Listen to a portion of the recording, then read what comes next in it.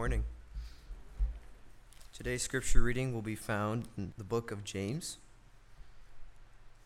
chapter 5, starting at verse 1, and I'll be reading to verse 6. And in your pew Bibles, that would be on page 1013. Again, that's James, chapter 5, starting at verse 1, and I'll be reading to verse 6. And in your pew Bibles, page 1013. Come now, you rich, weep and hollow, for the miseries that are coming upon you. Your riches have rotted, and your garments are moth-eaten. Your gold and silver have corroded, and their corrosion will be evidence against you, and will eat your flesh like fire. You have laid up treasure in the last days. Behold, the wages of the laborers who mowed your fields, which you kept back by fraud, are crying out against you. And the cries of the harvesters have reached the ears of the Lord of hosts. You have lived on the earth in luxury and self-indulgence. You have fattened your hearts in a day of slaughter. You have condemned and murdered the righteous person. He does not resist you. This is the word of the Lord. Well, if you have closed your Bibles, you can open it back up to James 5. I'm going to give a little bit of an introduction because it seems to be that I do not preach frequently, and so when I go back into the book of James, I feel that I have to give a little bit of introduction, especially if anybody has not read the book of James. And so in this, I'm at the 5th chapter, and every time I preach, I just continue to go to the next section of Scripture. But James is the half-brother of Jesus. He is the author, and the writing is summed up, this book is summed up of a collection of wisdom sayings. It's very energetic, kind of in a scolding tone sometimes. And this section we're here to listen to is probably the roughest rebuke that James gives in this book. The recipients of this letter were Jewish Christians who were dispersed from Jerusalem through persecution and poverty. And believe it or not, James is still addressing these Christians, even though it seems like he's talking to non-believers. This book is written to the church. It's about what faith looks like, while giving a warning to the rich. Last week, some of us went to a youth camp, and there was some shenanigans going on at the cabins at night, and so the directors of that camp called those involved among the crowded lunchroom to come forward in front of everyone to discuss their punishment. And even though the directors were addressing the offenders, what they did spoke volumes to the non-offenders in that room. And in a similar way, these 6 verses that we're going to go through are calling out the non-believers, calling out those who are rich and wicked in their dealings, and they speak volumes to us believers who would be hearing this letter read.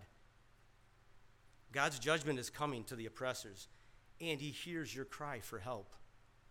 God always wins. The book of James has focused on faith in action, what it looks like to live out your faith in God. If you are saved, and according to the Bible, you are justified by faith. It means God counts you or declares you righteous. You are a sinner, but you are righteous by the acts of Jesus Christ. God gives you the faith and repentance, those gifts, to believe this and to receive Jesus as your Savior. And so if you are justified, you will bear fruit. If you do not bear fruit, then chances are you have not been justified by faith. I like the book of James. It's easy to read, and basically it preaches itself. And it addresses all kinds of topics, like thoughtless and hasty talk. And he tells those who are full of it to be slow to speak, slow to anger, and maybe just a little bit more quicker to hear. It also rebukes those with sentimental remarks that lack substance, those that say, "Oh, I hope you're okay," and do nothing about it. The book of James also focuses on our actions, reminding us that faith without works is dead. And over, God uses the book of James to tell us to humble ourselves, that there is only one who is able to judge rightly, and that is God himself. And when we make plans for prosperity, he doesn't condemn us for the act of making money. What he does condemn is the rich, what they do with their riches. when they use it for their own selfish ambition by neglecting the divine providence of God and while relying on their own riches. Usually this harms others. He calls us to take special care of those who are poor. The book of James continues to unfold this main point that the new life of Christ should be the result of a life of obedience to the Word of God. If we have been given faith from God, then it works. Faith works. And at the end of chapter 4 and the beginning of chapter 5, where we're in today,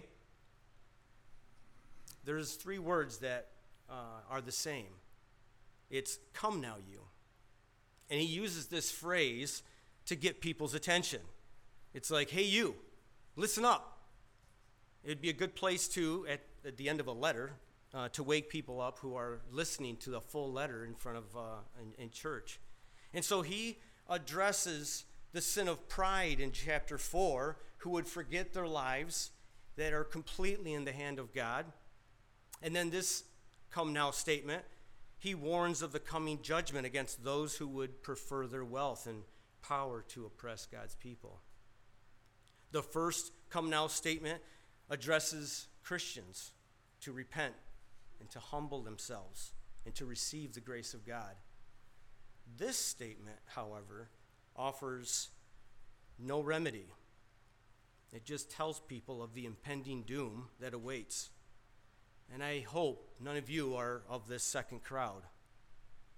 The connecting phrase between these 2 phrases, the one I if you want to look, I preached about this last year and now this one. There's an important verse and it says this: whoever knows the right thing to do and fails to do it, for him it's a sin. And that's the question I want to ask you as you listen. However you're using your money, your time, your actions, or your speech, if you know the right thing to do and you fail to do it, it's a sin.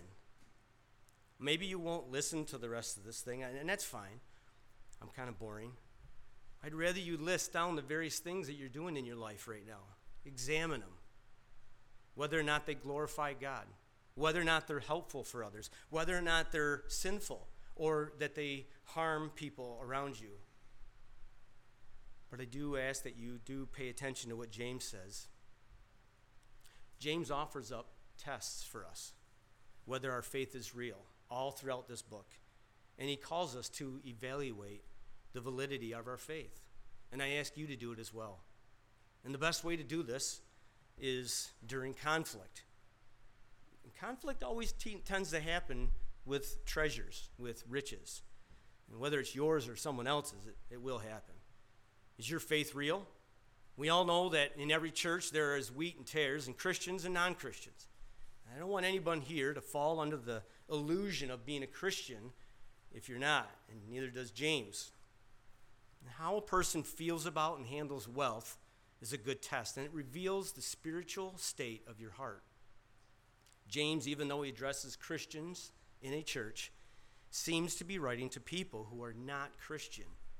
They may have given a profession of faith, but they continue to live around brothers and sisters of the faith, and their love of money seems to control their life and their heart. Where are you stockpiling your treasure? Where are you placing your wealth? Better yet, what are you investing in? What are you teaching your kids to invest in? The possessions of this world that are going to burn up, they're not going to last. The Bible pleads for us to take possession of that which God freely gives to you through his Son. That's the gift that never fades, it never rots. We are to seek wisdom from above and to be doers of the word. I have a neighbor down the road, and I've seen from time to time work on his car. It's parked in front of his house over and over. Sometimes just the hood's up, and he's trying to fix something or put some extra parts on it, and I don't know what's going on with that. But recently I went by, and I found his car pushed away from the house, and the front of it had been burned. And not only did his car burn, part of his house got damaged by the fire from this car burning. And I don't know what happened.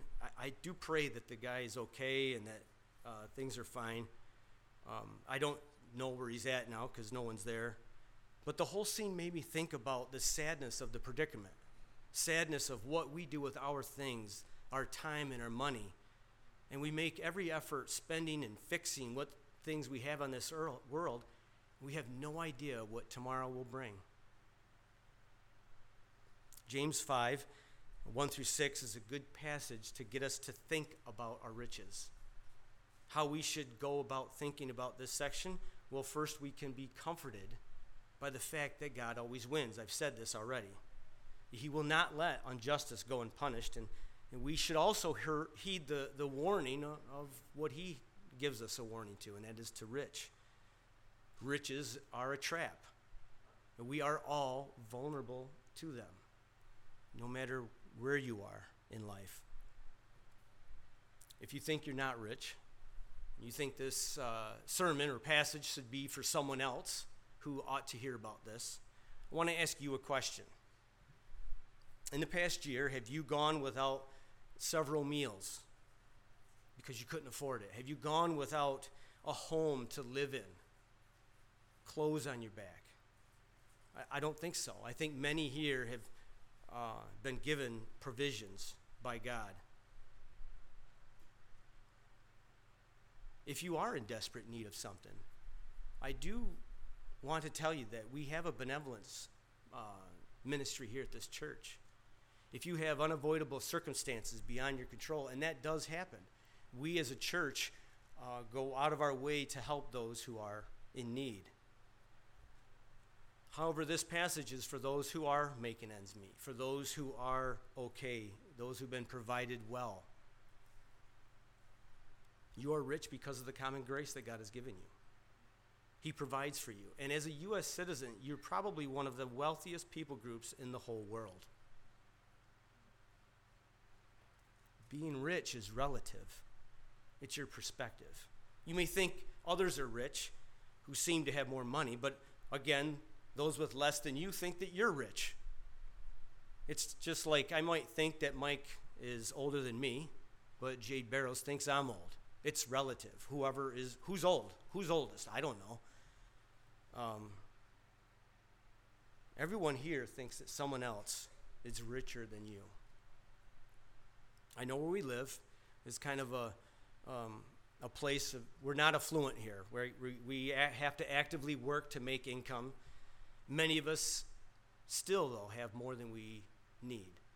I think most of us would have more than a few pairs of shoes, maybe a car or two, well-maintained homes, vacation plans. Even if you feel like you're broke, just bear with me. Hopefully God will change your thinking about what your possessions are. Wealth has nothing to do with the amount of money you have. It has everything to do with your heart attitude with the possessions that you have, the possessions that you already own. And so today's outline, if you have a piece of paper in front of you, or if not, I have basically just 2 points. There's an intro, which we're going through, and then there's 2 points. The verdict, which is verses 1 through 3, and the evidence. The verdict has 5 sections, and they all come by the word letter G. That is goods and greenbacks, garments, gold, grubby Gouda, and guts. The evidence is going to be a lot less time involved. The first point is going to take most of the sermon, so don't worry. I'll give you the other points when we get to them. This statement that I have in hopefully you have it in your bulletin. There was 2 statements that I thought were very important. It's, you have laid up treasures in the last days. And the other is, the cries of the harvesters have reached the ears of the Lord of hosts. And as I read through this passage over and over, I found these 2 statements basically highlight this sermon. You have laid up earthly treasure for the last days, and that might be you have laid up treasures for retirement, Or maybe you've laid up treasures despite the days that Rome invaded Jerusalem. Or maybe it's you've laid up treasures despite the last days of heaven and earth. Whichever the last days are, it's unwise to store earthly treasures and to put your trust in them. You ought to be weeping and howling and about the miseries that are coming upon you. The other statement is the cries of the harvesters have reached the ears of the Lord. God knows all, and he sees all. He sees what you do with your money. He knows how you mishandle it, and he knows who the oppressed are, those who have been taken advantage of. God always wins.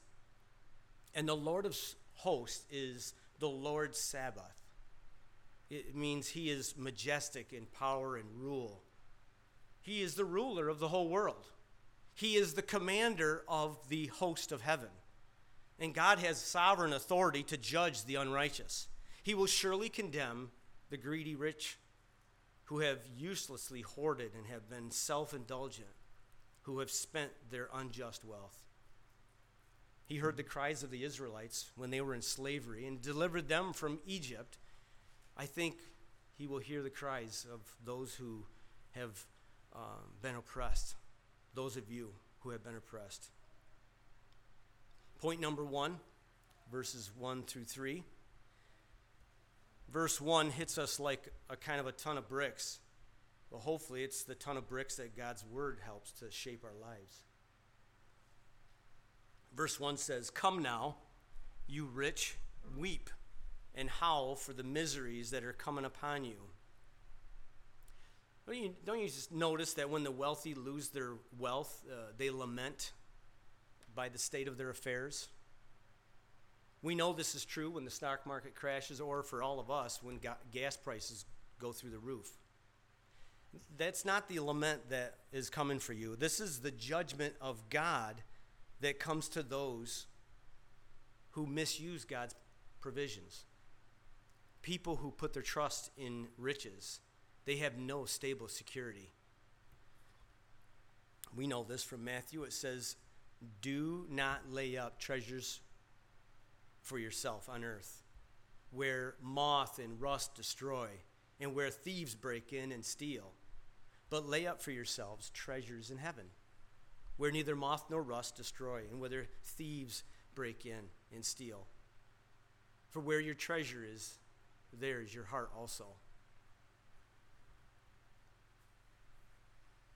It's not just the rich. It's those who have few earthly possessions.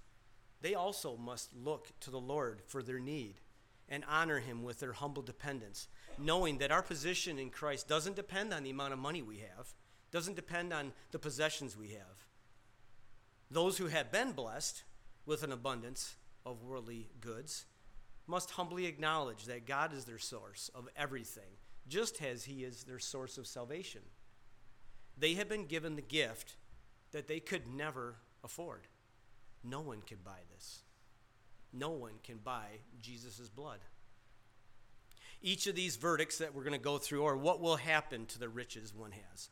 But the statements are past tense. And so it makes us wonder, what is God thinking about? Well, maybe he's talking in terms as, well, as far as he's concerned, this is really just about as what's already happened. Maybe also he's talking about your heart and the effects of riches that it may have already have happened to it. The first one, goods and greenbacks is currency. It's in verse 2, and it says, "Your riches have rotted," and we know we use greenbacks now, coin or dollars or credit cards. But back then they used goods to barter with and to trade. It was grains and wines that were choice. But they didn't last long. They last a lot longer now. We know that. Although I do see myself throwing moldy bread out and fuzzy strawberries from time to time. But the world's goods come from God, and they come with two conditions. They are never to be the source of our hope, and they are to be shared generously. The thief must no longer thief or steal, but he should get a job in to share. So that means you either share or you're a thief. Hoarders are actually thieves because they fail to share. And so maybe God is saying to their heart that it might be rotten like the riches that they're hoarding. Garments are another form of currency. It's clothing. Your garments are moth-eating. Heirlooms were a great form of currency. They lasted a little bit longer, but yet they were susceptible to moths. And I know we're a throwaway nation, so it doesn't really affect us. Maybe somebody might have a wedding dress in their closet. But if we do have nice clothes, we have to take care of it, right? We have to do the laundry all the time to keep it from being disintegrated by whatever dirt. But God might be saying that our hearts might be eaten away at the constant focus of our gathering and our taking care of even the clothes that we have, the hoarding of heirlooms. Riches can be a blessing or a curse, depending on whether our wealth is our supreme goal or whether God's glory is our supreme goal. See, a mature believer, he can hold on to his riches loosely. And guys, speaking of that, there are things that we do need to let go of in our house. Things that we hold on to, things that just are not really appropriate to hang on to. Gold is the longest lasting currency. That's in verse 3. It says, your gold and your silver have corroded. Now back then, they did not have gold as pure as ours. It was mixed with other metals, and so over time it would corrode and it would tarnish. And we know that even silver, if some of you have silver today, it tarnishes and you have to fix it and clean it. And even your rings, when you get gold rings for the wedding, you have to clean them. Maybe God's saying that the tarnishing that's happening is the tarnishing of your heart. Who's someone who only sees gold as their true source of hope. It is common knowledge that those with more money tend to be less happy. The things that we have, it's never enough, is it? There was a recent article I read just last week. It was about a young lady who won a local lottery, and within a month she went bankrupt because she was buying designer purses, things to carry the money that she really no longer had. Proverbs has a nice pithy saying about this. Proverbs 23:4-5 says, do not toil to acquire wealth. Be discerning enough to desist. When your eyes light on it, it's gone. And for when suddenly it sprouts wings and flying like an eagle to heaven.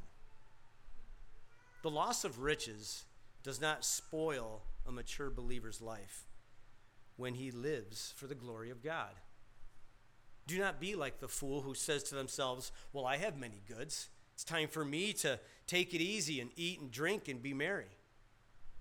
None of us know when the Lord's going to require our soul. So please do not lay up for yourself treasures in heaven or on earth, but instead be rich towards God. Grubby Gouda. I couldn't find a word for tarnished goods, so I just used the Canadian word for money. It's a coin. That's all it is. But their corrosion will be evidence against you.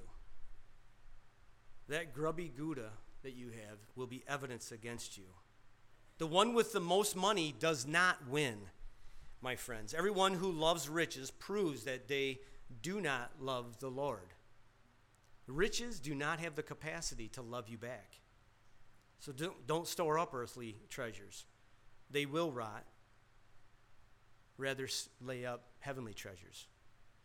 We had a camp last week, and we each have groups of teens that we are in charge of having discussion groups. And I asked the teens in my group at camp, what was the biggest temptation they feel that they face as teenagers? One young man said money. He said, what makes the world go round? And he says, because it seems like if you have enough, your troubles go away. Oh, how right he is, but oh, how wrong he very is, because the Bible says another thing. I asked another question later on in the week, and I said this. If you knew your time was up and you had 1 month to live, what would you give up? And among a lot of good questions these kids, or answers that they had about giving up time away from their family or giving up time that they've spent watching TV so that they can be with family and so they can read their word. There was another one that was added, and I was quick to add this. I said it'd be the last day I fixed things at my house, and I would start giving them away as quick as I could. Do you really notice how much time we take taking care of the junk that we have? The many possessions that we acquire during our lifespan? Maybe we should take stock in the things that we have and do one of them spring cleans and just get rid of virtually everything we have. It'd be nice, and start again. But there is a vulnerability to the rich, to us here who have possessions, in that we tend to not depend too much on God, but on ourselves and all the time it takes to fix the things and keep them up. And we seem that we're never content with what God has already given us. Oh, to be content. Godliness with contentment is great gain, for he brought nothing into this world, and we cannot take anything out. But if we have food and clothing, with these things we ought to be content. Those who desire to be rich, they will fall into temptation. They will fall into a snare, into many senseless and harmful desires that plunge people into destruction. For the love of money, say it with me, for the love of money is the root of all evil. It is through this that craving comes and wandering away from the flesh or from the faith. And I don't have even time to get into that, about how people wander from the faith. But it does pierce people with many pangs as they strive towards riches. Those who are rich, they will be the ones who have to incessantly fight against boastfulness, against selfishness, against self-righteousness. They are called to humble themselves before the Lord. They are called to set their hope on him. They are called to be content. They are called to be rich in good works, and they are called to share. Guts. Still in verse 3. The corrosion of your wealth have been evidence against you and will eat your flesh like fire. God will use the corroded state of your heart as evidence against you. I use guts here because guts refer to the desires of our flesh instead of the desires of our heart. Think of the verse that goes, the enemies of the cross, and the end is their destruction. Their God is their belly, right? They glorify themselves in the shame that they have, the shame of the collection of things that they have, because their mind's set on earthly things. The evidence of the corrosion that they have of materialism in the soul will consume the person captured by it. The sad reality is they're actually glorifying in the shameful desires, and they whisper things like, oh, look at me. I'm rich. Look what I have. You see that? Looks nice, doesn't it? Wish you had one. Even though we may not say that, we think that sometimes. See, desire, when it conceives and gives birth to sin, and sin, it fully grows up. It gives birth to death. You remember the dumpster fires a couple years ago from the protests? That was quite a sight. Rich hoarders are like walking dumpster fires. They destroy everything in their path. The accumulation of material goods produces a reaction in the soul, and it produces its own destruction. And we undermine our own souls by believing that if we can accumulate more coins, more money, that we'll be happy. And we're just like a walking dumpster fire, ruining things in our path. And actually, we make it difficult for others around us, difficult for the times that we live in. We are in the last days, and in the last days, there will come times of difficulty. There will be people who will be lovers of self, lovers of money. They're going to be proud and arrogant and boastful. They're going to be ungrateful and unholy. They're not going to love good. They're going to be reckless and swollen with conceit. They're going to be lovers of pleasure rather than lovers of God. And they'll have an appearance of godliness, but denying its power. And we are to avoid these people. And you know why they deny God's power? Because they think money has power. I ask you, what do you think has more power? Money or God's grace? Point 2 is the evidence that we have that's found in verses 4 through 6. If you look at your Bible, you'll see the word behold. That means we are to think with our mind's eye of, get a picture of what this type of person looks like. This is where I want you to ask yourselves with me, is this what I do? Do I possibly act this way? Remember, riches are okay. They are a blessing from God, and it's not the use of wealth, it's the abuse of wealth. Proverbs 10:22 says, the blessings of the Lord make rich, and he adds no sorrow to it. So the Bible nowhere condemns people who are rich. Money is not evil, it's the love of it that's evil. Wealth is an instrument. It has value. The riches of the soul towards God, though, are intrinsically valuable.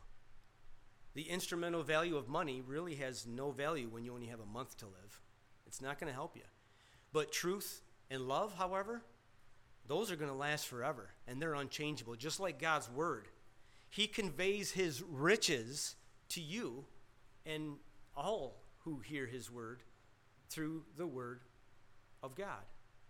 We are to receive with meekness the implanted word, which is able to save our souls. Imagine that.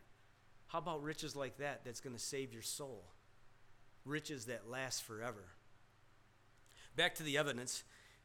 We're going to fill in the blanks here. I'll give them to you so we could just pay attention to these 5 things.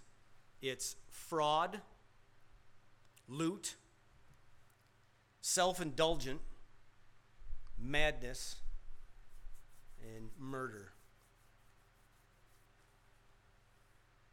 This comes from verses 4 and 5.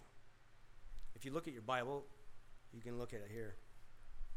Behold, the wages of the laborers who mowed your fields, which you kept back by fraud, are crying out against you. I'll skip to verse 5. It says, you have lived on earth in luxury and in self-indulgence, and you have fattened your hearts in the day of the slaughter.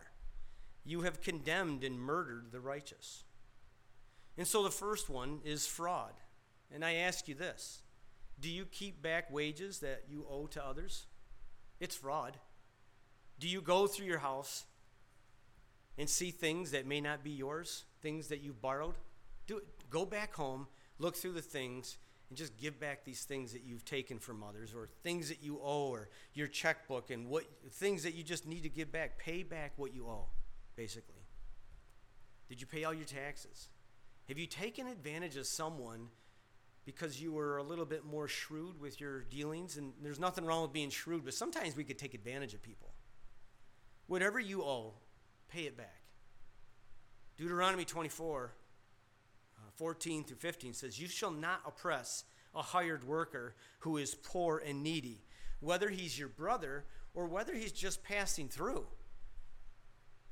You shall give him his wages on the same day, before the sun sets, lest he cry out against you to the Lord, and you be guilty of sin.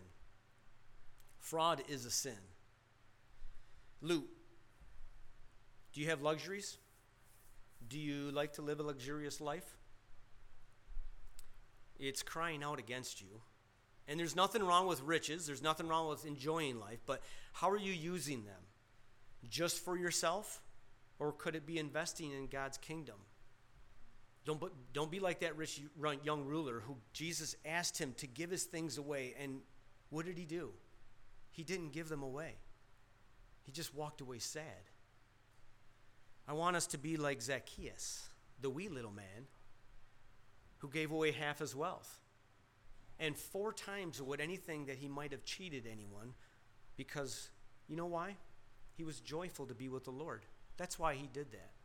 And so that's what I'm calling you to be. I want you to be joyful in the Lord, and so that your riches are not that important. Do you have a budget, though? Does it portion your money to share and to save and to live within your means? Or do you just spend your money until it's gone for the week? If you are a good saver, good. That's really good. But are you saving just for yourself? Or are you saving in order that you might bless others and serve others in a wise way? Are you inviting others over to eat your food and mess your house up? Loot is something that we hide. It's something that we keep away from others so that they don't touch it. Please don't treat your riches like loot.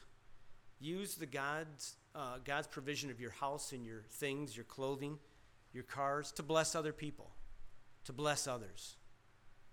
Don't treat it like loot. Self-indulgent. Are you self-indulgent? Is your focus too much on your own life? Do you think that it's at all about how you can help others? Or are you too enamored by the things that are going on? And we all have a lot of problems. I get it. We all have issues and trials in this life. This life is hard. But how are we offering help to others? How can your money maybe be best used for somebody else? I know that many of you are happy that I'm talking about giving your money away because you do it. Many of you do here do that. And I'm very grateful for those who just recently gave a ton of money so that teens could go to a camp. You know that they're going to remember that the rest of their life, going to hear the word of God and be around God's people. I know I'm going to remember the people that gave for them for the rest of my life. Because it's what we do with our treasures that shows our true heart. And I'm thankful that there are some very generous people with hearts that are prone towards loving God here. You see, faith works in us, and it draws us to trust God, no matter what the circumstances. There's a careful balance between smart planning and wrongful hoarding. And so the next time, I want you to ask yourself, when you buy another storage tote to fill your house, ask yourself, what can I put in here so I can give it to someone else? Madness. Do you suffer from the madness of fattening your heart for the day of slaughter? Just like, picture this, a cow eating grass to gain weight in order to get more meat for us to eat it. That's materialism. It's maddening. And that's what is shaping the shame and the guilt and the charges against the fool who has a soul who trusts in riches. I do like the fact that James uses the word heart that is fattened for the day of slaughter.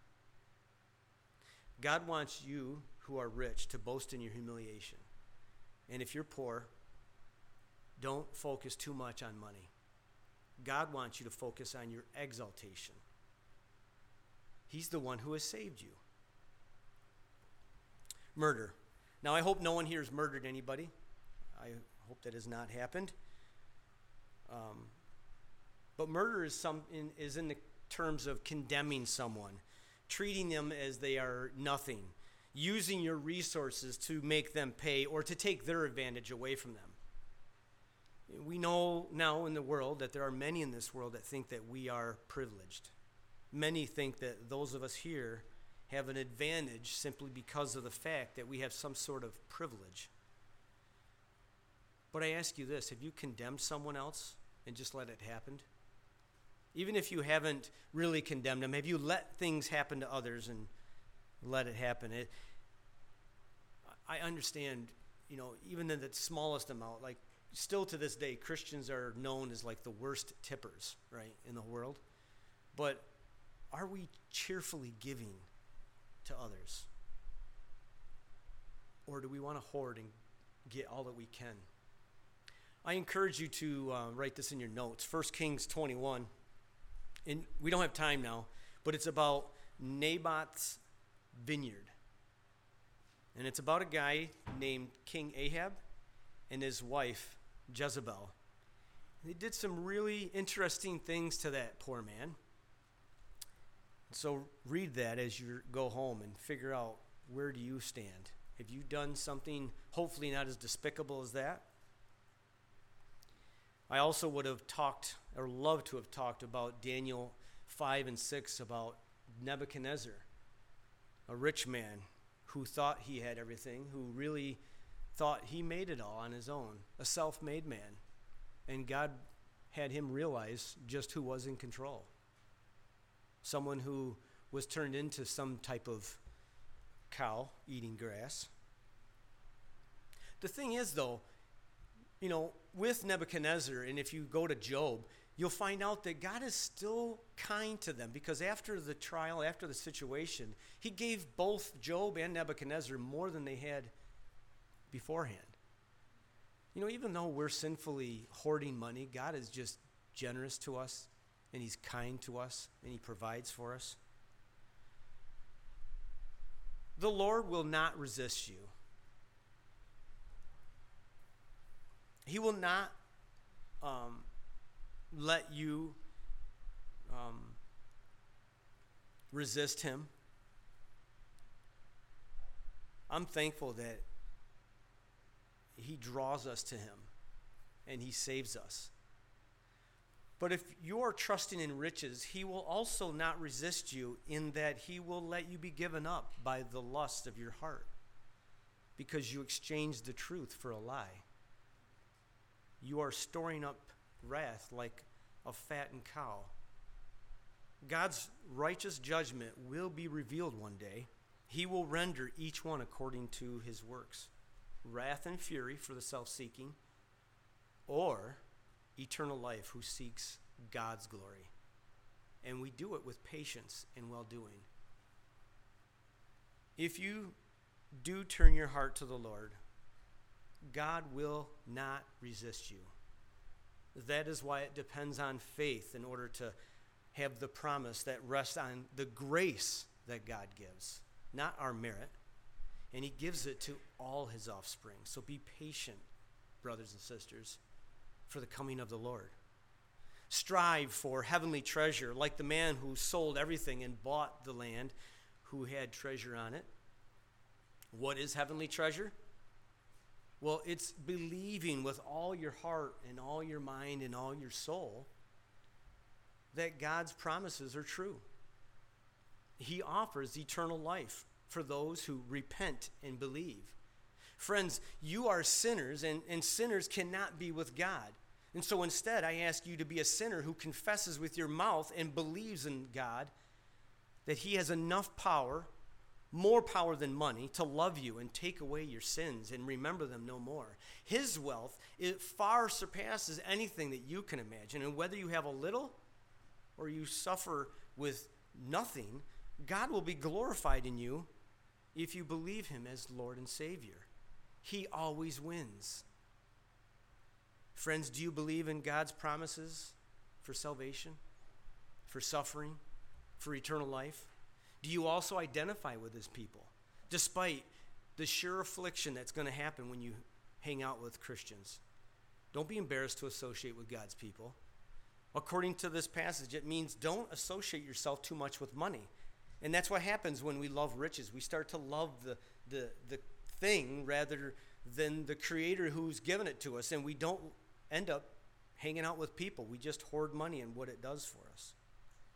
Don't get caught up in the lure of taking on 2 and 3 jobs to pay for that unaffordable house that you want, or needing too many new cars every couple years, or that irrational vacation you probably ought to put on hold.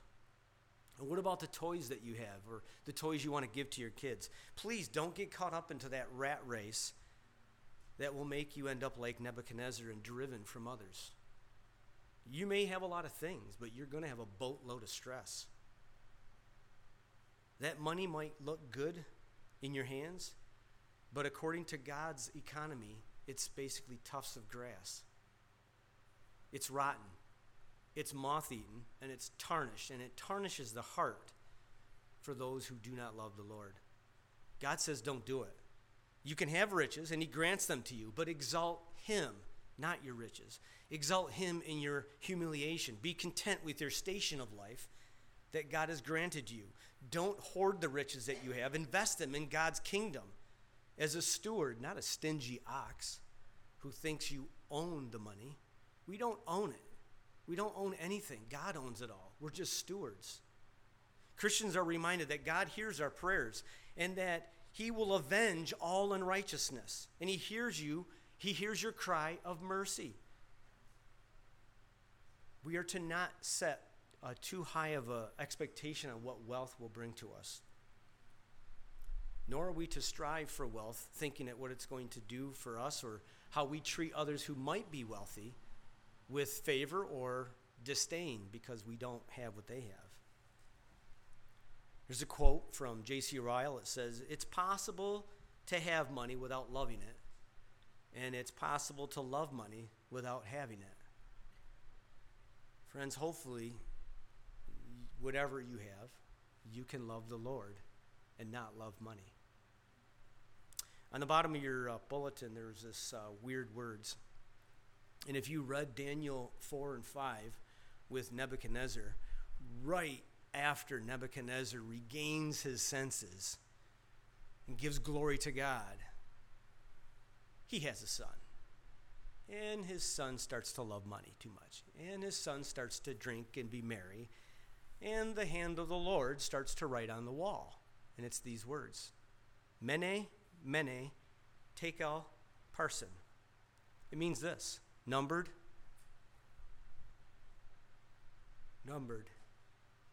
weighed, and divided. So from the account of Daniel 4 and 5, the Lord had numbered the days of Belshazzar, that's Nebuchadnezzar's son. He brought it to an end because he had been weighed in the balance and he had been found wanting. The repeated numbered, it suggests that it was going to happen quickly. Friends, if you put your trust in riches, you will be numbered, you will be weighed, and you will be divided. And it'll happen way quicker than you think. We do live in the last days, and it's not much time left. What are you going to do with your riches?